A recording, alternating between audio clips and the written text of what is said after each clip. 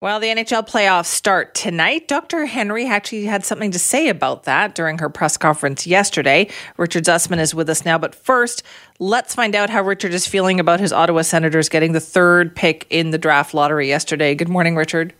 Didn't we already have to do this, Simi? No. And I already said I was disappointed. I didn't ask you about this yet. Third and fifth. Yeah, but this already happened. This happened last month. And now we know that the Rangers are picking first overall. Right. I have maybe it was just my nightmare, so you made me talk about this when this happened. But no. I think, the Senators will get two very good prospects. They just won't get one of the two great prospects in the draft. And it's going to be a long road to recovery. But I'm a Canucks fan now, Simi. So as well, you should be. I've moved on to better things. Okay, there you go. We don't play till tomorrow night, though, but there is a kickoff tonight. And I love that Dr. Henry brought this up. The playoffs came up yesterday in her press conference. Yeah, our colleague Keith Baldry asked her about what should be done for Canucks fans. So there's some tangible advice and then a sweet dig on the Toronto Maple Leafs, which I love as an Ottawa Senators fan. And so Dr. Henry said she'd been lamenting with some of her colleagues in Ontario over the Leafs loss. And then in only the way Dr. Henry could, looked at the camera and said, sorry, and then moved on to some advice, which is, a lot of bars and restaurants use Vancouver Canucks playoffs runs as an opportunity to make money to help the bottom line, especially around 2011 and those years where the Canucks teams were really successful. We saw, increases 20-30% in some cases for those businesses. And I think a lot of businesses are optimistic around what a Canucks playoff run could mean for this year. But Dr. Henry said it's going to be very different. Those rules are still very much in place in bars and restaurants. Groups can be no larger than 6. Once you are seated, you must remain at your table. And so there is no jumping up and hugging and celebrating, no hanging out with your buddies from table to table, high-fiving. The rules are in place for a reason to help prevent the spread of COVID-19. And Dr. Henry even went as far as saying that she recommends that fans enjoy the games outdoors and gather, around the phone listening or watching in a park or in a place where people can spread out, and that she does not want to see everybody congregating in the same place like we've seen in playoff runs in the past, that this is a year that the playoffs should be celebrated differently. And yes, she hopes this goes deep into the summer and into the fall, but it's a chance to enjoy the warm weather and watch the playoffs, but do it separately, do it in your bubbles, and don't celebrate. If you're going to watch with your friends, make sure it is your small friend group that's already pre-established and not your Canucks buddies that you're hoping to connect with for the playoffs. Yeah, it's going to be tough for a lot of bars, I would imagine, right? You used to kind of packing them in during the playoffs, but we're going to have to watch that story very carefully. Let's also talk about schools this morning, because again, we've been hearing this message a lot is, listen, the plan is not set yet because it's up to the school district. So parents, you really have to wait right now. Yeah, but there's two big things that are up to the province that we're getting some clarity on as well. So we know the district plan will come back August 26th, but before then we are expecting two significant pieces to change. The first is on the mask policy. So yesterday, both Dr. Henry and Education Minister Rob Fleming was asked about this. And right before Dr. Henry went up to do her press conference, Rob Fleming, to reporters here in Victoria, said that masks are going to be a significant part of school in September and that there will be places where they will be required.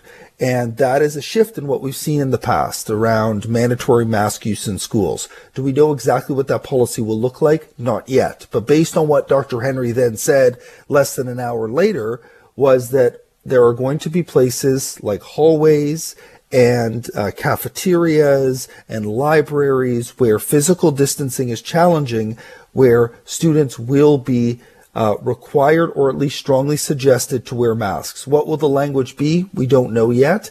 The school is getting access to lots of masks to provide for free to staff and teachers and students. So there's going to be a shift in this mask policy. Dr. Henry, though, referring to masks as the last line of defense, that of all the tools that we know work to prevent the spread of the virus, masks are last on that list, but it does provide an extra layer of protection. She spoke again to one-way hallways at schools, staggered starts so that kids won't be interacting as much in the hallways when they go out for lunch, when they arrive at the beginning of the day, when they leave at the end of the day, improve ventilation.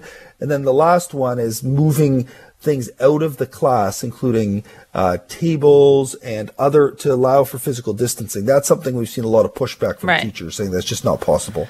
And then the other part in all of this is the start of the school year, Simi. So that one is, we're expecting a pushback to the start of school, and we got more details on that yesterday. Minister Fleming saying that what he anticipates is on September 8th, all the administrators and teachers will be in the school, but that we could see a phased-in return for students. I guess the other thing I'm curious about, too, is that everybody was talking about, September 8th, but we all know that with the first day of school doesn't really get going for like another week or so until after that.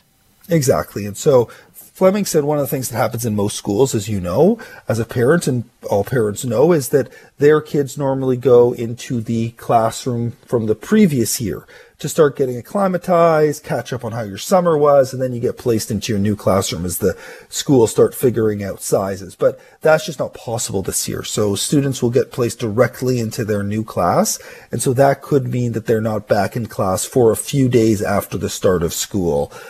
Or they may go once and then not go again for another week. So it's going to be a different start and seems to be a gradual re-entry rather than in the past where kids have gone half day, and then full day. We may see only one half day and then a week or a little bit longer until they return for that full day. So that will give teachers and staff a chance to meet face to face, to understand these challenges, and to try to slowly ease into what is, school like we've never seen it before, and the most drastic shift in our education system in the province's history.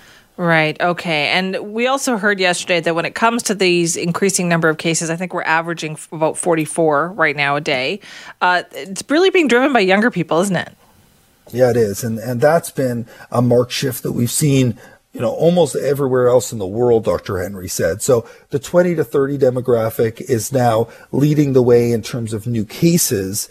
But what's concerning as well is there are international studies showing that younger people below the age of 20 are getting COVID-19 at a higher rate than they were at the beginning of this virus. And that's concerning for a lot of experts like Dr. Henry. But what Dr. Henry said to this yesterday was that the rates of transmission, even with this recent increase that we've seen, are still much, much lower for kids 0 to 10 than the rest of the population. And that makes her optimistic around the school plan, but is concerning as it's watched across the world what is happening with this younger demographic in terms of the spread of the virus. Right. All right. Thank you for that, Richard.